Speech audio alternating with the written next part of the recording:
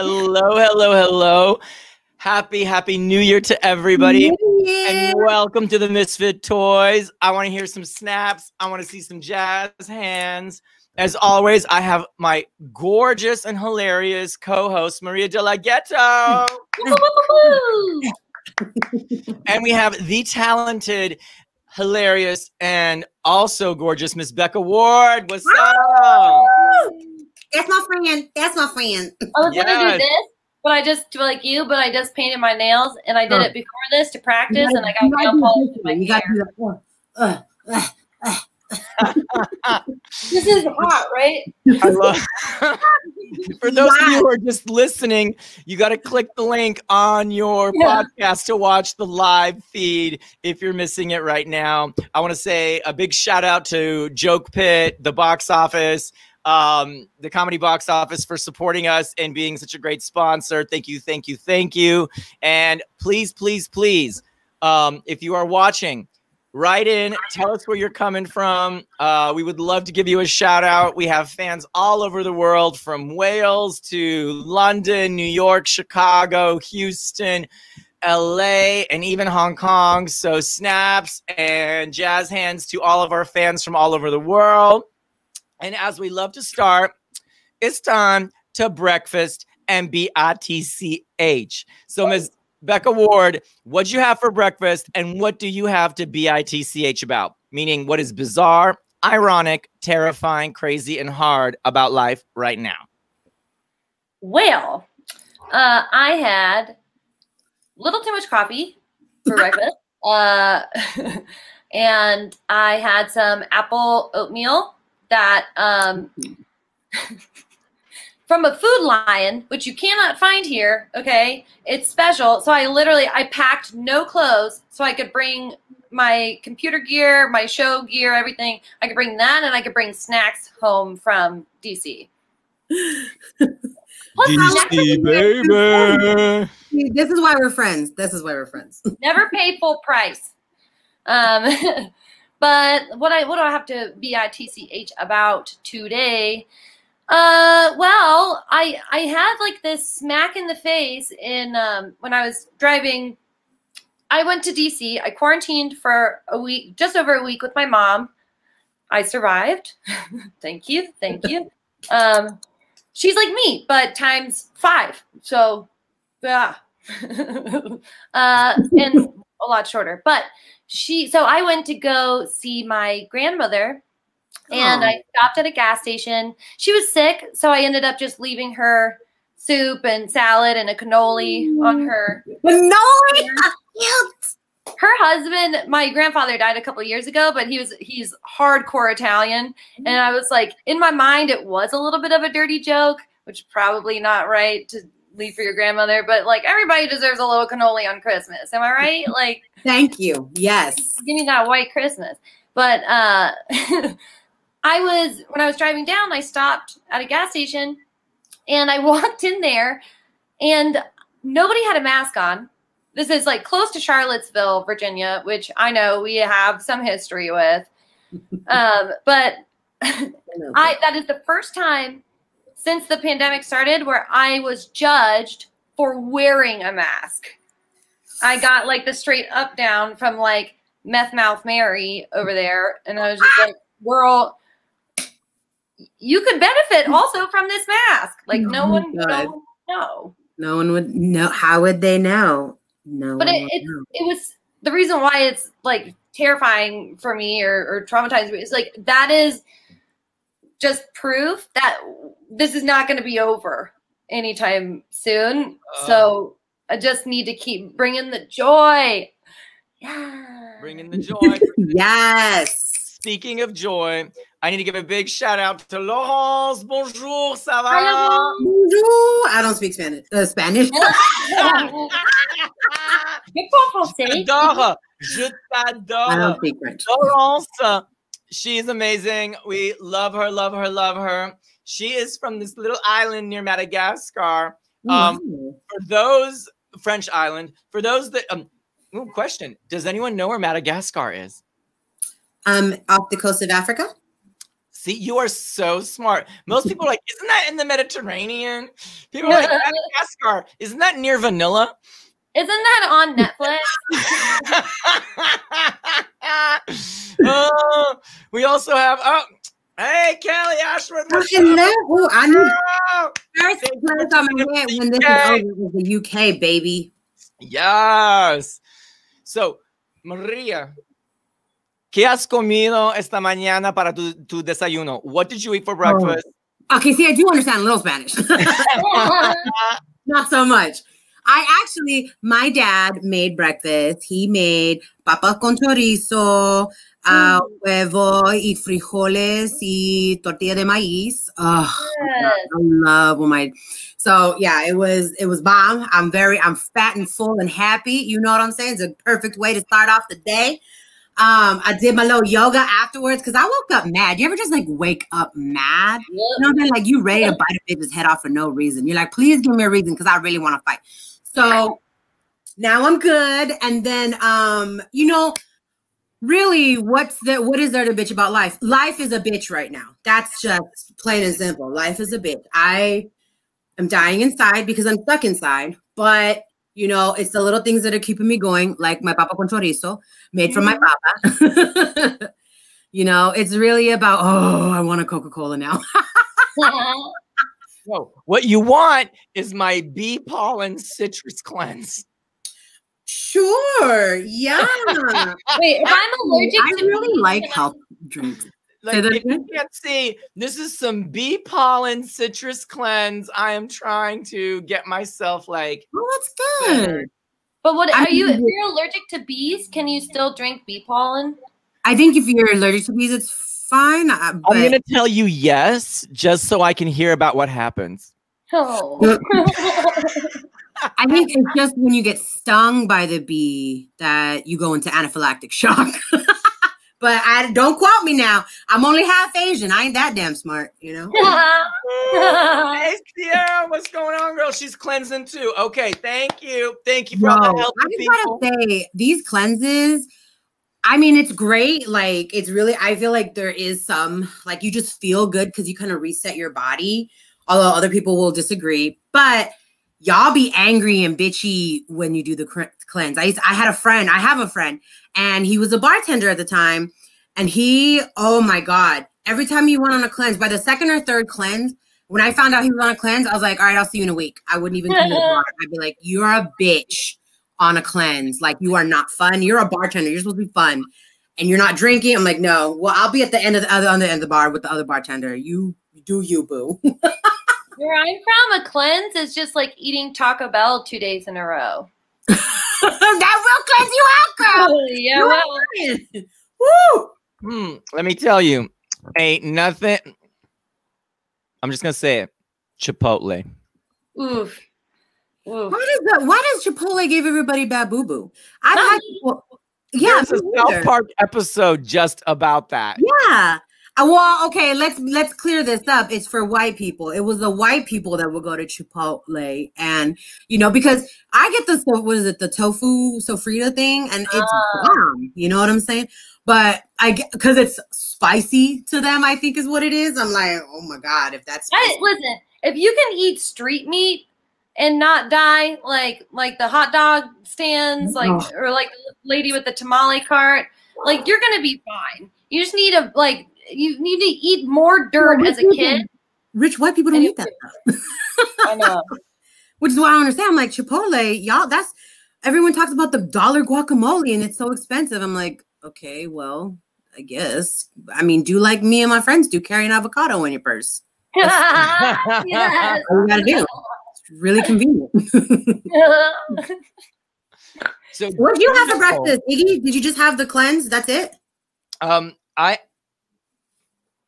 Well, you don't really eat breakfast, right? I had a goat cheese English muffin with a balsamic reduction. Ooh, who made that? So yeah, I'm still eating it now. It's taking me a while. It's 2:00 and I'm still eating my breakfast. Did you? Side note: Chipotle is started by 2 gay white people. Oh, I did not know that. Who are from Colorado. Yeah, which doesn't make sense as to why white people can't eat it. I don't. Dude, Colorado is crunchy central. Like you know, it's just the randomest thing. You're like, wait a minute, how come? But yes. And then what do I have to BITCH about? Yes, tell us.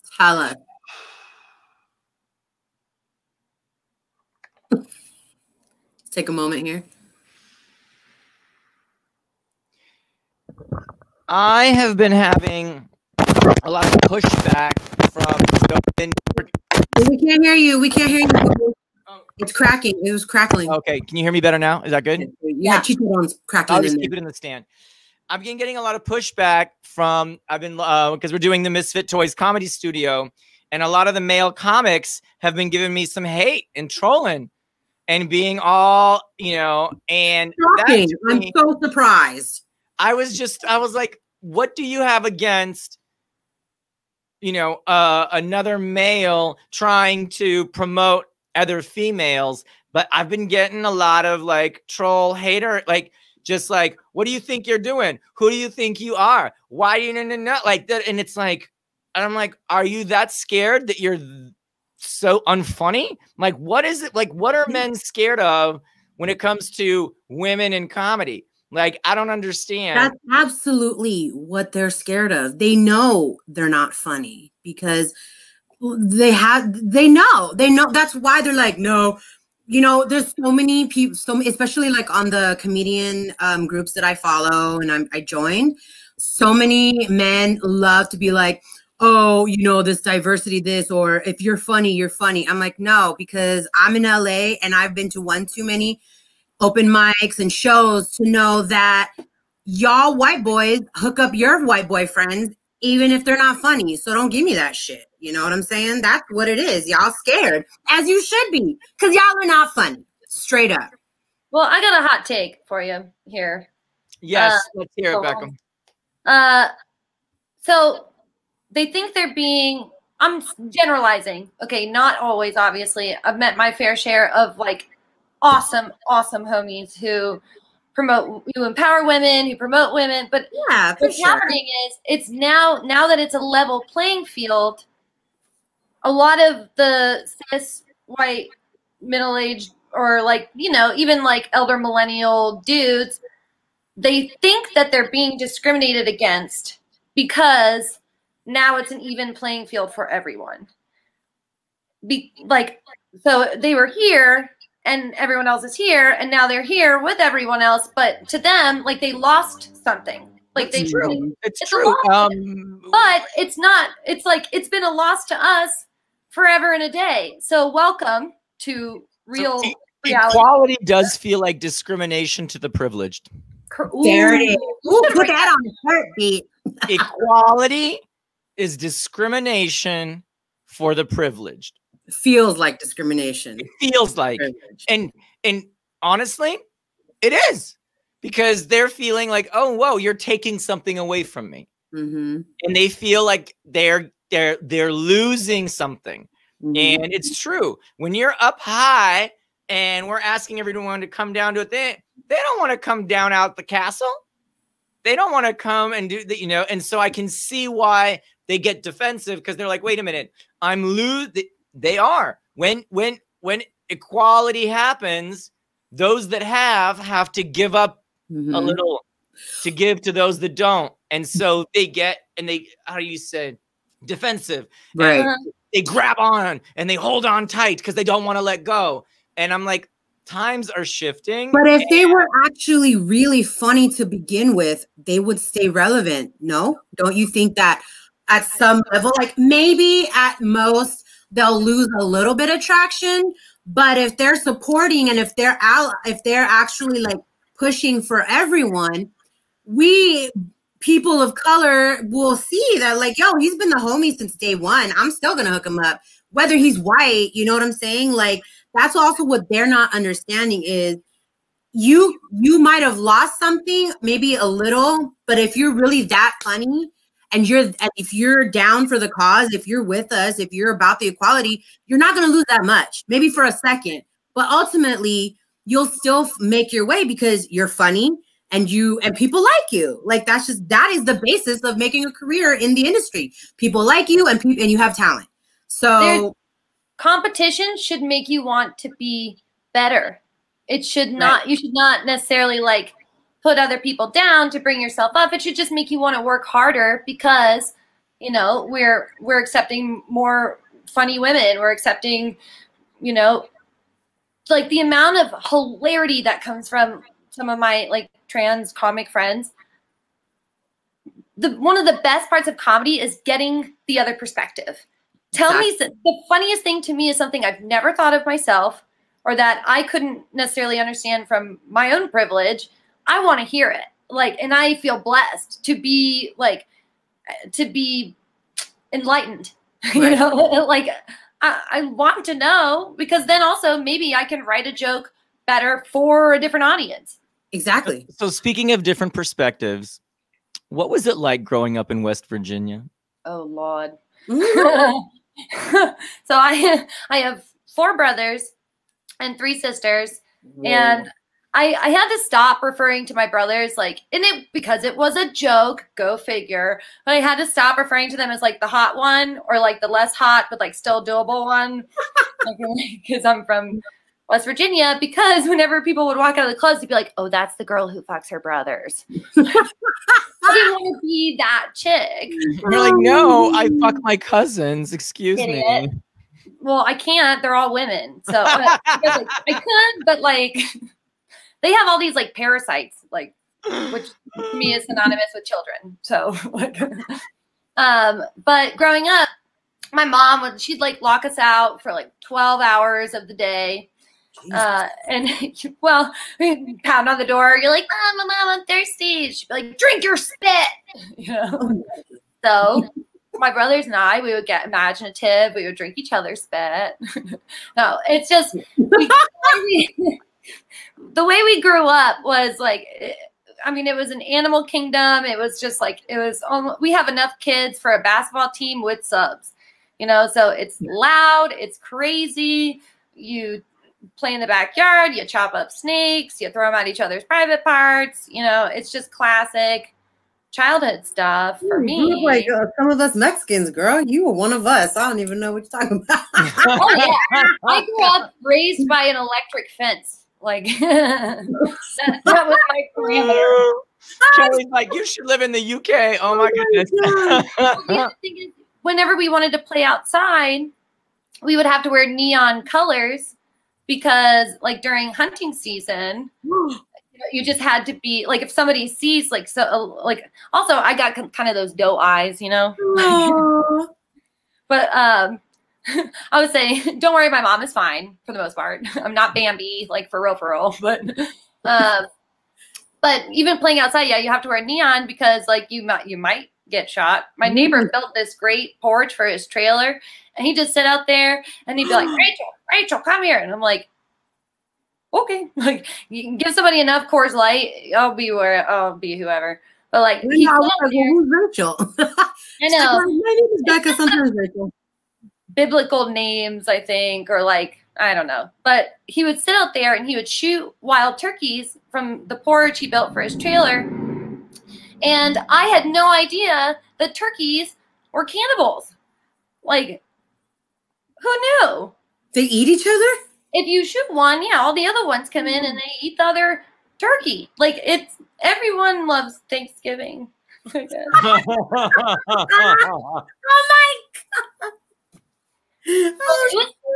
I feel blessed though. I didn't have TV or internet or hummus till I was like probably 15, 16. Oh, same, actually. My mom still says Chipotle. Like, you cannot say sriracha. I don't know. Kelly, over here talking about you've got no chance. I think you are the one who's going to survive because you have to face hunters and your brother's spit and wild cannibal turkeys. I don't think COVID ain't going to do nothing to you. Oh, bring it up. No, don't bring it on. But like, it actually like, I have this weird, I think it's true, but I have this like weird connection with animals. Where it's like they can like feel my vibe or whatever. Like It is the most bizarre thing. If a dog is walking past me, it will like not even look at whoever I'm with, but it will beeline to me. And I'm like, maybe it's because we have a lot in common. Like I also love like balls and hate vacuums and like, like they just know maybe it's my like spirit animal of sorts. But like, oh my god, you ain't seen nothing till you see. One of my favorite memories of my mom was we were driving out of a trailer park somewhere in I grew up in a tiny town called Darksville, West Virginia, and it had 31 houses. Tornado hit, and we were one of 3 houses not condemned. Oh my god! So it was just insane. And then that house burned down. Go figure. Oh my god! My mom was like, "It was an accident." You're like, oh my god! You do smell like Misty Menthol Light 120s while doing laundry. Like, really? It was an accident. For insurance purposes? Sure it was an accident. It was an accident, bitch. Maria, what's the worst, craziest home accident that you've had to go through? Oof. Oh man. You know what? I don't think I ever like burnt anything down or broke anything like intense. It was always my sister who suffered the blunt force trauma.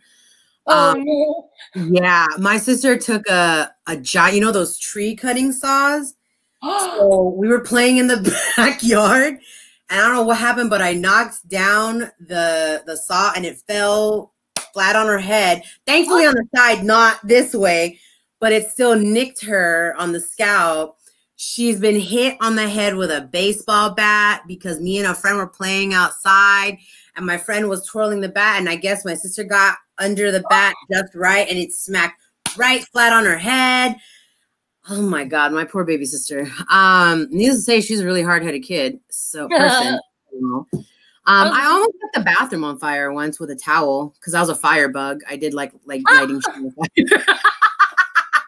It was hanging from the shower, and then I just went with the lighter, and then all of a sudden it went woof, and I was like, "Oh shit!"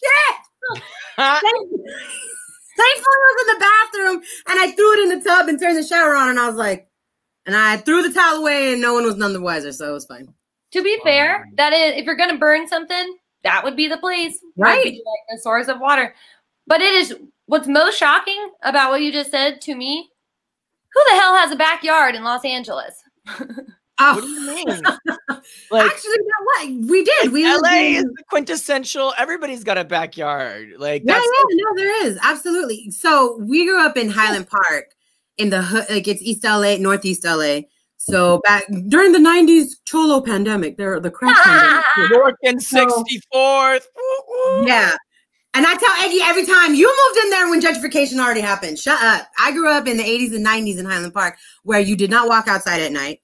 And the first time I saw a white lady with her white baby outside and walking outside, I was like, oh my God, are you lost? Do you need help? Like, what's going on? So yeah, no, it was in the 60s and 70s when my dad grew up there, like 50s, 60s, 70s. It was a working class neighborhood. So it was a lot of Italians and Jews. And then when the 80s and 90s hit, that's when the Cholo movement came out and was really like hard. And so we had the Avenues and I forget the other gang that was in my area. But yeah, that's when, and like there was a little like sub gang for each gang in my junior high, because we left in high school. So junior high, there was like the Bunny Queens and I think CBS, which I don't even know what they were. I don't know what it stood for, but I was like, they're coming out with all these acronyms. I'm like, they sound like TV networks. I don't know. So it was crazy. And I was just this chubby Asian girl trying to get home from you know, seeing like cholas jumping these girls in front of the library, the public library. I was like, I just wanted to rent my Anne Rice book. Am I good? Can I go? Like, it was wild, bro. It was wild. But yeah, like it was, so they have a lot of neighborhoods like that still. It's kind of still suburban. It's like the outskirts. It's not LA, like Central or West Side. Like that's just, ugh, like, oh my God. Too much, bro. That's too much. That's a lot of people there. I moved to the top of the hill in Highland Park. That right there, the top of the hill. And the El Caminos couldn't make it up. like my cleaning lady had to park at the bottom of the hill, and like I would have to go pick her up because she couldn't make it up the hill with her car. This is not Highland Park. No. See, the first thing he said was, I was at the top of the hill. Bitch. My cleaning lady couldn't get out. You are not Highland Park. Don't claim Highland Park. I almost punched a dude in Carlsbad because when I said I was from Highland Park, he's like, oh, you bougie. I was like, I will fight you right now. Call me bougie one more time because I'm from Highland Park. Call me bougie one more time, white boy. Call me bougie. I got something for you. But let me tell you. So I get my first house, and this is my first house experience. And all of a sudden, we're throwing a party, and this blue water, like Listerine blue, starts coming up in the basement. No. Like Listerine blue. Like Aqua Velva blue. Like Smurf piss? I love the way that smells, but ew. And I was like, what is going on? I don't understand. And I was like, it didn't make any sense. And then I realized it was the blue from the toilet duct. Oh, Nanny. Like it was bubbling up in the basement. I'm like, oh my God, what do we do? I'm like, everyone just start, how to use the yard and the thing. And I'm like freaking out. And so I called the plumbers the next day. They try to snake it. It's not working. And then the Aqua Velva starts to come back up. And this is my first house and my first experience. I don't know anything about plumbing and I am like freaking out. So then I called the city, and there's a thing called a clean out, which is like a little manhole that connects your house line to the main sewage line. And they bring this like fire truck, and it has a big hose, and they blast out the clog. Oh. And so they put this hose and they go to blast the clog. And I joke you not, a 30-foot poo geyser erupts in my yard. No. It decorates the front of my house. It looks like a poo Pollock painting. Pollock's the one that just paint. Oh my God. And I'm sitting there like, oh my God, what do I? And then they just get in the car and get to go. They're like, okay. And I'm like, wait, whoa. I'm like, this is a 3-story house. I'm like, I can't get that off the thing and they're like, oh no, that's a Department of Sanitation problem. And I'm like, oh hell no. So I went in the house and I got them a sack of weed and a bunch of beer left over from the party. And I was like, here's some weed, here's some beer, clean this off my house. Like I don't like it got worse. No. It came back. It already got worse. We had to start excavating around the front yard to figure out what was wrong. And every time they made the hole bigger, the cost went from a couple grand to now we're like in the $30,000-$40,000 mark. And I have a giant cesspool. So it's like a swimming pool it was a pool lagoon in my front yard. No. And I'm like freaking out. What? You had to pay for this? Well, I didn't tell him I didn't have the money. I'm like, I just need to flush my toilet. Oh my God. No. Like I didn't tell him I didn't have the money. I was like, sure, no problem. Just keep working. So my mom flies out to see what I did with her investment because she helped loan me the money for the down payment. And she sits there and she's looking around the neighborhood. She's looking at this pool lagoon. And she was just like, she could not believe what, like, she was just like, you're the only gay white Jew in this neighborhood. What on earth are you doing? And I'm like, it's called gentrification, mother. So they had to redo all the pipes. They had to, and then they gave me the bill, and I didn't have the money to pay, and I went into crazy debt, and I didn't know what to do, and so I got 3 jobs, and I started stripping. I got on the pole. I got on the pole to pay for the pool lagoon because I didn't know how else to pay for it. So here I am dancing on the pole, and everyone thinks that I'm like, no, you don't understand. I have to pay for this pool lagoon. So now I'm dancing for money like I'm stripping for money on the pole trying to pay for this Pool Lagoon because I wanted to be a homo owner. I was like, now I know why millennials don't want to buy homes, and that it is not easy. It is not easy. Yeah, holy shit is right, Kelly. Like it is. Yeah, Laurence, it was not a joke. But what it taught me after that was I can handle anything, because I was able. I borrowed money. I got on the pole. I worked 3 jobs. I did everything that you hustle. And I remember I would go into the bank with all the crumpled up bills. And the bank manager was Maria, and she would just look at me. She'd give me the side eye. And I'm like, don't judge. I'm paying for my Pool Lagoon, girl. Just don't judge. Fast forward 2 years. I go to sell the house. Because of the time and the market and everything, the house tripled in value. Yes. Wow. I went to go deposit the check for the sale of the house. And I go to the bank manager, Maria, and I was like, there's not enough spaces for all the zeros in my check on the deposit slip. Hey. Do I put all the extra zeros on the back? Yes. Or do I, like, I don't know. And Maria was just like, because she just knew me as the stripper boy with the crinkled up, nasty, all sweaty dollar bills. And they're like, what kind of pole dancer are you depositing? No, Maria's smarter than that. She's like, oh, so he finally got a sugar daddy. Okay. But I was able to pay everybody back. I was able to pay my mother back. I was able to, pay for the Pool Lagoon. And that was how I started. That also paid for my career in comedy. That's how I hired my first comedy coach. That's how I was able to, get into comedy, because otherwise I wouldn't have been like that. That was my kind of launching into comedy, because I was like, now I got this little bit of money. I can actually do something that I love, not something that, I need to do. So, yeah.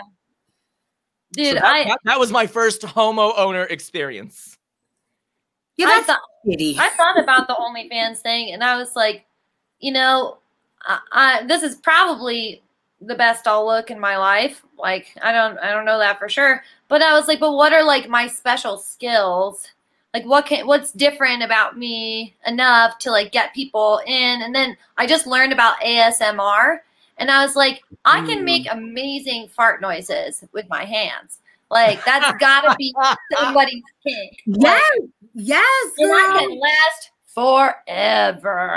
Like, gummy worms, it doesn't even matter. Like, I've been wanting to do ASMR videos forever, and I don't know why I don't. Because these people only, like, some people just use their iPhone microphone, and it's enough to be like, so I need to get in on that, because Lord knows I eat everything under the sun. Gummies, crackers, chips. Oh my God, I love chips. Crab leg. I've done 2 mukbangs already. Into like Rugrat voices, like got you. Like, I can do an impression of Dexter from Dexter's Lab, or like Marcel. Like pretty much it. Like, I looked at Pasties. I've looked at him 1.5 million times, thinking like, come on, girl, like now is the time. And I don't know what is the holdup. Like, I went to Christian Academy and Catholic school, like, and that's not it, because a lot of those chicks are like coke whores now. So it's like, more power to them, and whatever. I don't judge, but not for me. And then just like walking around, you guys know Santee Alley? Yes. I call it the bizarre bazaar, right? Like, you got everything there, girl. Every time I look at him, I'm like, yes, I'm gonna do it. I'm gonna do it. I'm gonna do it. I don't think I like to show my body. Like, I mean, and not everybody does or has to. I don't know. You really should look into the ASMR thing, honestly. Like, my mom tried to get me to wear little bikinis and stuff.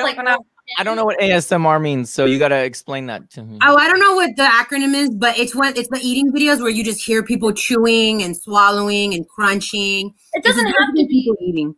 It's not. It doesn't have to be eating. It's a noise like stimulation. Oh. Mm-hmm. It's like a noise fetish. Like some people like the sound of like some people hate the sound of forks clinking together, right? Right. Some people hate ASMR. Just kind of depends on probably what you heard in the womb, I think. Oh, maybe that it's autonomous sensory meridian response, ASMR. There it is. I was going to say like fart noises. Audio, sexy. Ooh, that's what you're into. I like the eating sounds. I like eating when people eat crunchy things or crab legs. Crab legs, seeing it, hearing it. Oh my God, my mouth is watering thinking about it. See, a lot of people don't like it, and a lot of people do. A lot of people think it's weird. A lot of people love it. Yeah, it's because I like noises, like certain I guess types of noises. Like I like the sound of rain to put me to sleep.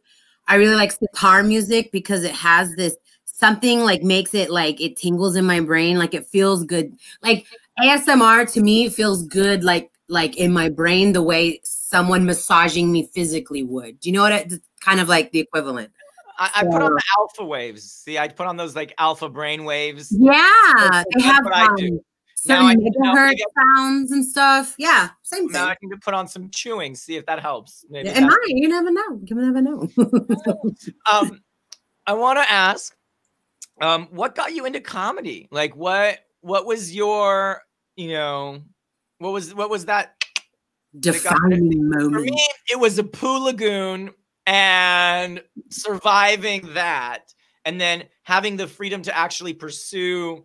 And basically, I was like, I'm gonna turn shit into lemonade and get on stage and tell my story. And that was kind of the impetus for me moving, moving into comedy. What was your impetus for starting a career in comedy?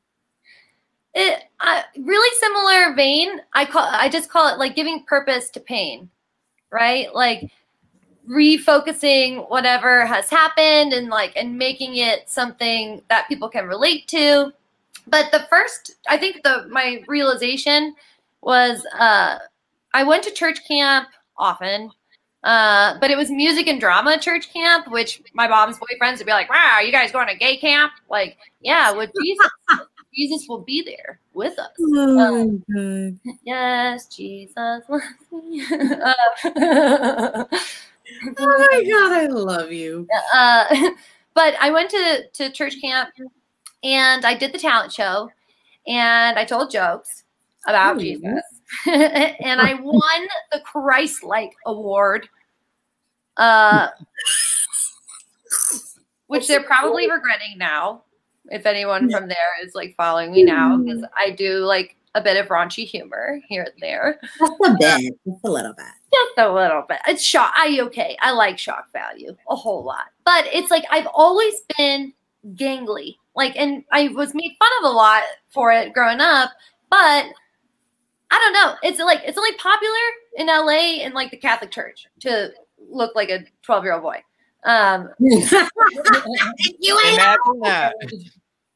But from then on, it's like then I started doing theater and doing the music and drama camps, and then what would Jesus do? Jesus would probably blush and cry and put himself to bed.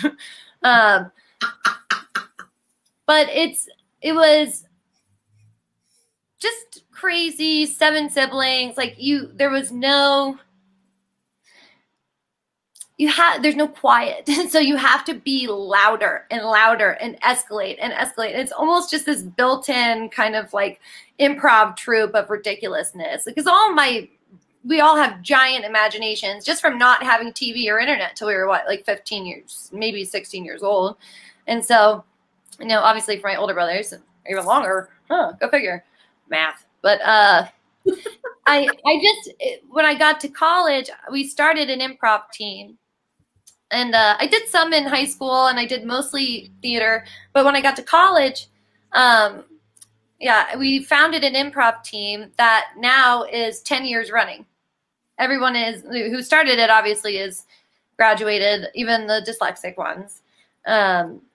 And we went up to Del Close Marathon, but that was the very first time in my life doing improv with these kids where I finally felt like I fit in somewhere by being 100% myself. I was so celebrated for being myself. And that was my first experience. And I was like, I kept telling myself, it's not practical. It's not practical. And my mother, love her. She's like, honey, I would tell you if you were not meant to do this. Believe me. She's like, I would even try to be nice about it. She's just like, you know what you're really good at? Writing, English, grammar. Like, I would point you in a different direction. She's like, but there's just, my last show I did in college was a great slapstick, like kind of vaudevillian. My limbs were half the show. And fart noises, naturally. Like, of course. But my mom came to see it maybe 5 out of the 10 times. And she was just like, you've got it. This is it. And when I got to San Francisco, same thing. All the techies, you're so different. You're so different. Like, that's what we want. They crave that because they have these like kind of boring, soul-sucking day-to-day jobs. And it's just refreshing to hear somebody with a different perspective and somebody who's been through it in my own way, but still to come out and always find a silver lining. Always find the funny in something. Most everything. Not everything, but most everything. Laurence, perfect segue. Bless our mothers and our mothers. Time for some monologues.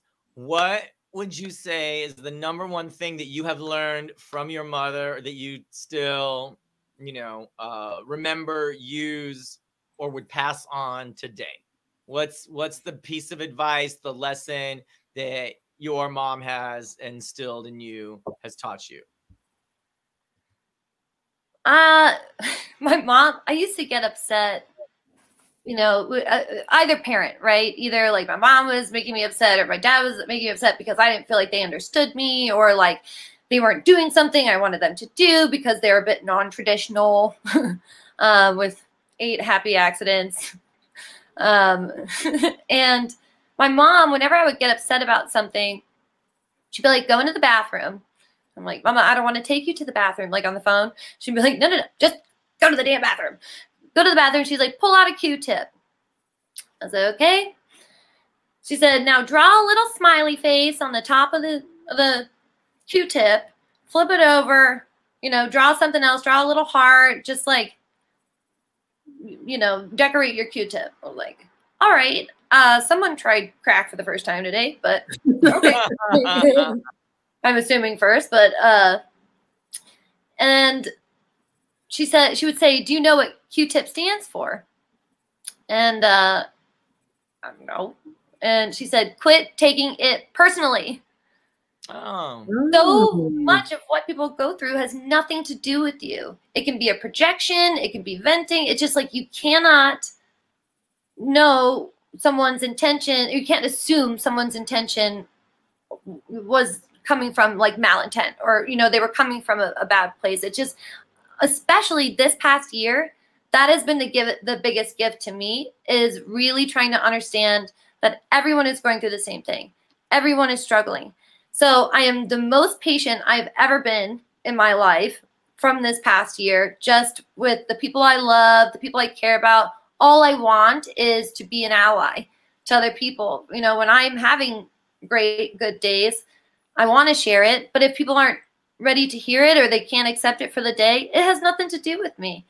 I'll be there when they're ready to receive like any love or joy or laughter or whatever. But like, this has been the year just to like feel your feels, but don't take it personally if, someone takes a couple days to get back to you, if you didn't get the job, if you just never know. And assuming is like, along with the chewing in the ear, which I hate, assuming about other people is also a big pet peeve of mine, because I get that a lot. Like, people think, oh, I know your story, I know this and that. It's like, oh, listen to my type 5 and then tell me that again.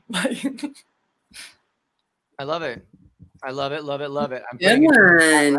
Quit taking it personally. I love it. I love it. Love it. Love it. Now, Maria, we've heard your monologues. Has Mama De La Ghetto shared any new news or any new advice lately?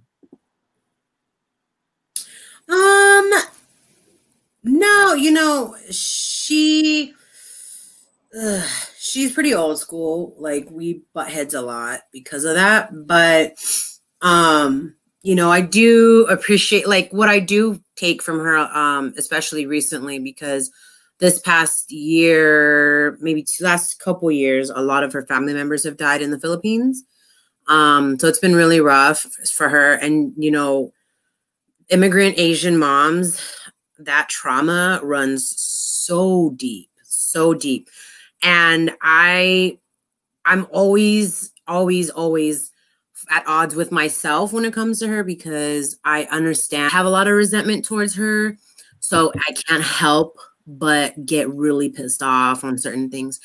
But when it comes down to it, I always just am reminded by her and just everything else that family is pretty important.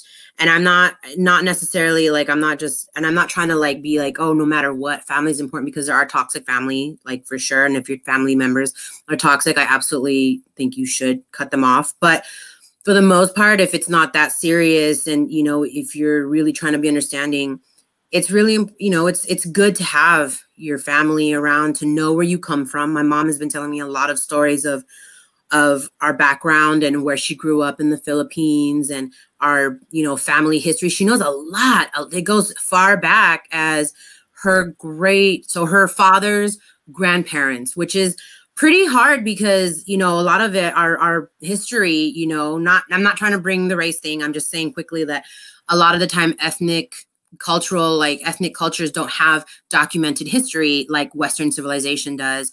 Like in Europe and stuff, they don't have it written down. It's all word of mouth. So for her to remember names and where people are from is really amazing. I know my great grandfather, so my grandfather's mother's father, he was from mainland, somewhere in China. They went to China when my great grandmother was a kid, came back to the Philippines, remarried into a different family name. So technically we would have a Chinese last name in the family. So really I've been just learning a lot about my heritage from her and where I come from and the type of person I am and the strength of the women in my family. Yeah. Thank you. Thank you. So I've been learning a lot about just the strength of my family, the women in my family, and just being super grateful that I have parents that I actually can stand to be in the room with, the same house with, you know what I'm saying?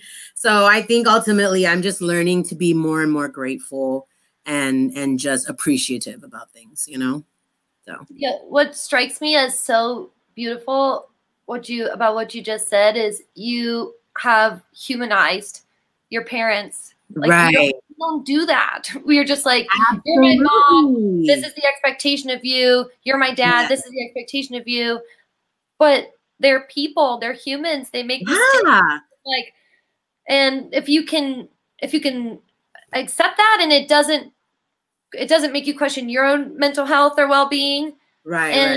But you can communicate and work with them, then there's actually a better shot of them learning from you. And it sucks being the kid trying to be the parent. With my dad's actually learned a lot about being politically correct. I'm not trying to be that person, but he's learning so much. And it's super fun introducing him to things that he's never even thought about. Like I made a charcuterie board the other day and he was like, this is really good. I like this. And I was like, oh my God, look at my dad. And my dad's traveled the world, mind you. He was in the military. He's been to like so many different countries.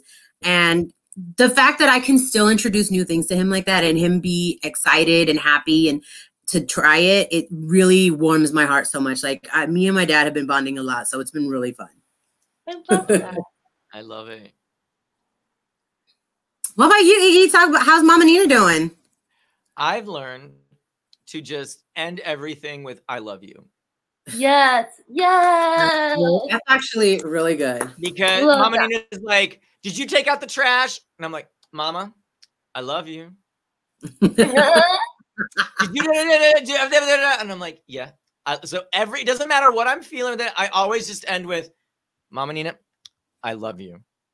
So you did not take out trash, is what you're telling me. Yeah, it's just I'm just like, I love you so much. But did you know, I love you. I just end everything with I love you. And it has helped our relationship a lot. And even inside, if I'm feeling like, but I just am like, I end everything with I love you. I really love you. I love you. And then I escape downstairs. Like I'm like in my room and I'm like, I love you. And then I run downstairs and close the door. If it's too much to handle, because I don't want to, you know, so I just end everything. So that's one thing is like, I just end everything with, I love you. Even if I'm frustrated or whatever, I never leave the room or leave the conversation without saying, I love you. And then we'll revisit it. But I always end with, I love you.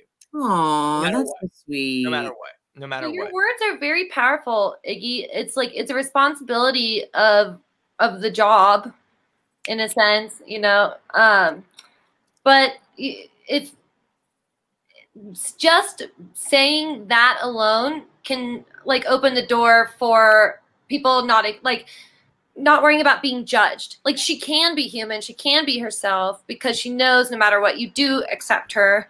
Like even if, and also you give yourself then, if you disappear, you give yourself a little bit of space to not react. Right. And once it's out there, it's out there. But don't like perpetuate the problem by, you know, you just need to go and take a breath and collect, and they can respect that.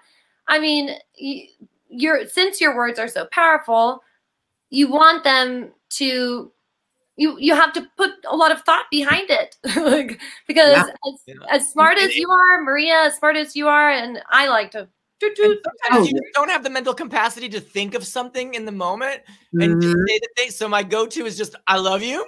And then let me compose and I'll come back. But I'll just, instead of blurting out something that I'm going to regret, I just blurt out, I love you. And I've trained myself to do that. Practice that because you know right now all kinds of mean shit. Yeah. We're almost out of time. Really quickly, what does success mean to you? To me, success. Oh man, I've been thinking about this a lot lately. You know, how can I die happy? Hopefully not soon. I'm not morbid thought, but I just have always craved community, and I have found it in some very funny ways these past few years. But success to me is being respected by your community. And my community are just a lot of talented, like very unique comics. And if they love me for my affability, for my sense of humor, for being particularly eclectic, but if they love me warts and all, you know, like I would die happy just to be respected.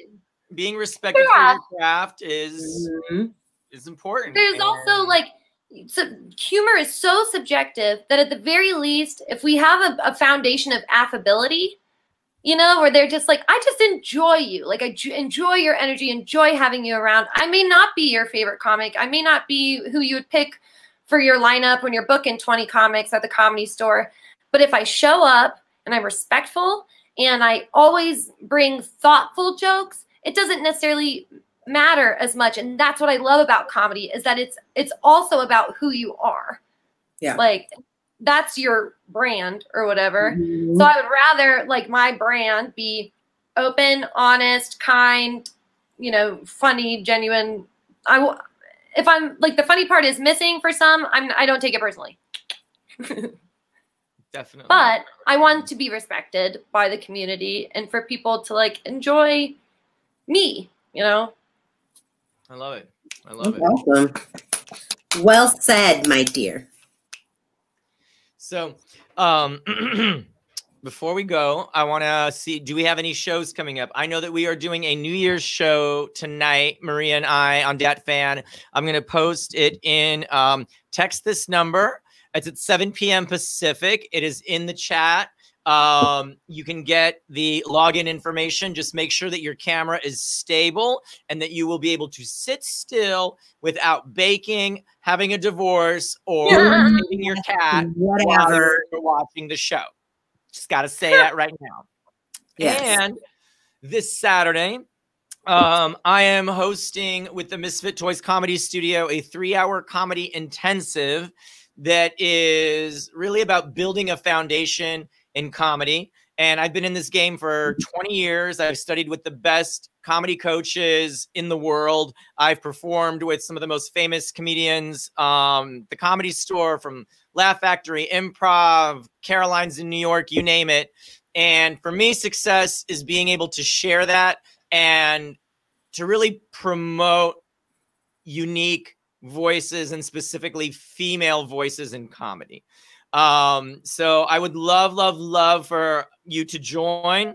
You know, Maria and I have been studying together for a while, and we have a great time. We have so much fun. The community that we build with the Misfit Toys is super strong. And so yeah, I'm gonna drop the Eventbrite link in the posts. Did you have any? I know, Becca, you had some questions about either the Misfit Toys studio or the event. So please. I was curious.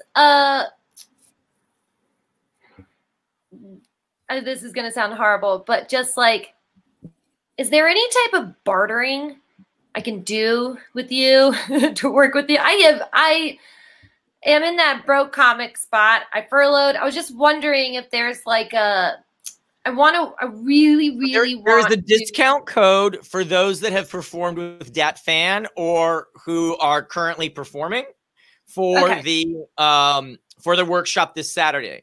We also do a work study program with comedians because I really want to make this available to all. So, yes, if money is tight right now and it is, you know, COVID, reach out to me and let's talk about, you know, doing a work study exchange, and doing a barter system, because, you know, we are moving towards, you know, I'm all about goats and chickens, meaning it's like, I have a goat, you got some chickens.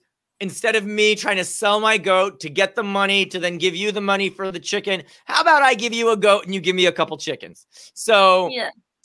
I'm all about the barter goat and chicken system. So that's totally fine. If you got some chickens and I got some goats and you need some goats and I need some chickens, we can work it out. Some people don't have chickens. They would rather just pay in cash. That's totally fine too. But yes, please reach out to me directly, or you can email us at misfittoys@gmail.com and just reach out. And it never hurts to ask. You know, the squeaky wheel gets the oil, so it never hurts to ask. And I have no shame. I will be at Target and I'm like, excuse me, can I get a discount on this Eeyore doll? Its ear is a little burnt on the right here. Can I get and they will give me a discount. Like, it never hurts to ask. So yes, please ask. Please ask. Traditionally, like when it comes to, I don't know if it's like personal ego or whatever it is, like it's hard for me because I've been on my own working since I was 14, 15, and then I've always done it myself and I've always made it work. This has been the weirdest, hardest time where I'm like, I am so smart. Like, why is like, well, you know, it's just, I've lightened up on myself, but I wanted, just in case anybody else has that kind of hesitation in asking, I wanted to ask for myself, obviously, but I want to open that conversation because I feel like you are such a compassionate person. You want to see people succeed. It makes you feel success as well. So, and just good, you know, good tidings, good feelings. But I wanted to basically ask for people like me too.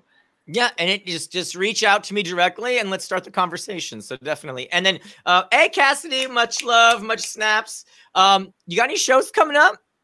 I have a show next week with Locked in a Room comedy. Oh, I think I'll be on with Dat presumably sometime next week. I took a week off just to focus on family and and moving. I just moved into a new place, so I'm really excited. But I would love if y'all would check out, we run a female variety show night. I've got magicians, like female-fronted rock bands, comics. Maria's going to be on the next one. called Cherry Bomb, and it's on Twitch. Sunland Sunspace is the Cherry Bomb. Okay. Yeah, Cherry Bomb on Twitch. That is coming out end of the month. But if any female comics are interested in performing, hit me up. That'd be great. But otherwise, you can find a great show on there. I'm also in a sketch troupe called Hot and Funny Comedy. If you check out Hot and Funny Show on YouTube or on Facebook, it's just an amazing, amazing group of women who all write, produce, edit, direct. Like, it's really, really rad. And I feel so empowered by them, and I feel so inspired. They are girls I maybe never would have met otherwise, but they are such a gift, and we've been keeping each other afloat this year. So Hot and Funny, Sunland Sunspace, and yeah. I love it. Liar Comedy is on Wednesday at 7 p.m. Perfect. And we can find you on Facebook. We can find you on Insta. Thank you, Kelly. Oh my gosh, it was so nice. Laurence, c'était un plaisir. Comme toujours. Thank you so much. What is it? Feliz Año Nuevo. Feliz Año Nuevo. Happy New Year, everyone. Love all of you. Becca, thank you so much. I'm on a show tonight with Stiggy. We're doing the show. I'll see you tonight. I'm doing the bourgeois. Bourgeois. I love it. I love it. You can also, I'm also doing the Locked in the Room showcase. Are you doing the one on the 9th, Becca? Whatever day Wednesday is. I don't remember. Anyway, but I can follow myself on Instagram and Facebook, Twitter. I have a link tree. If you just go to the linktree.com/Maria Delgado, you can find all my stuff there. So yeah, follow me. I always update what I'm doing and where I'm performing, what I'm doing, you know. But yay! And me and Becca doing the damn thing. I'm so excited. Dude, thank you guys so much. I love you, ladies. Love you. Happy New Year, everyone. Ciao. Give myself a hug for all of us. Bye, guys. Thank you. Ciao.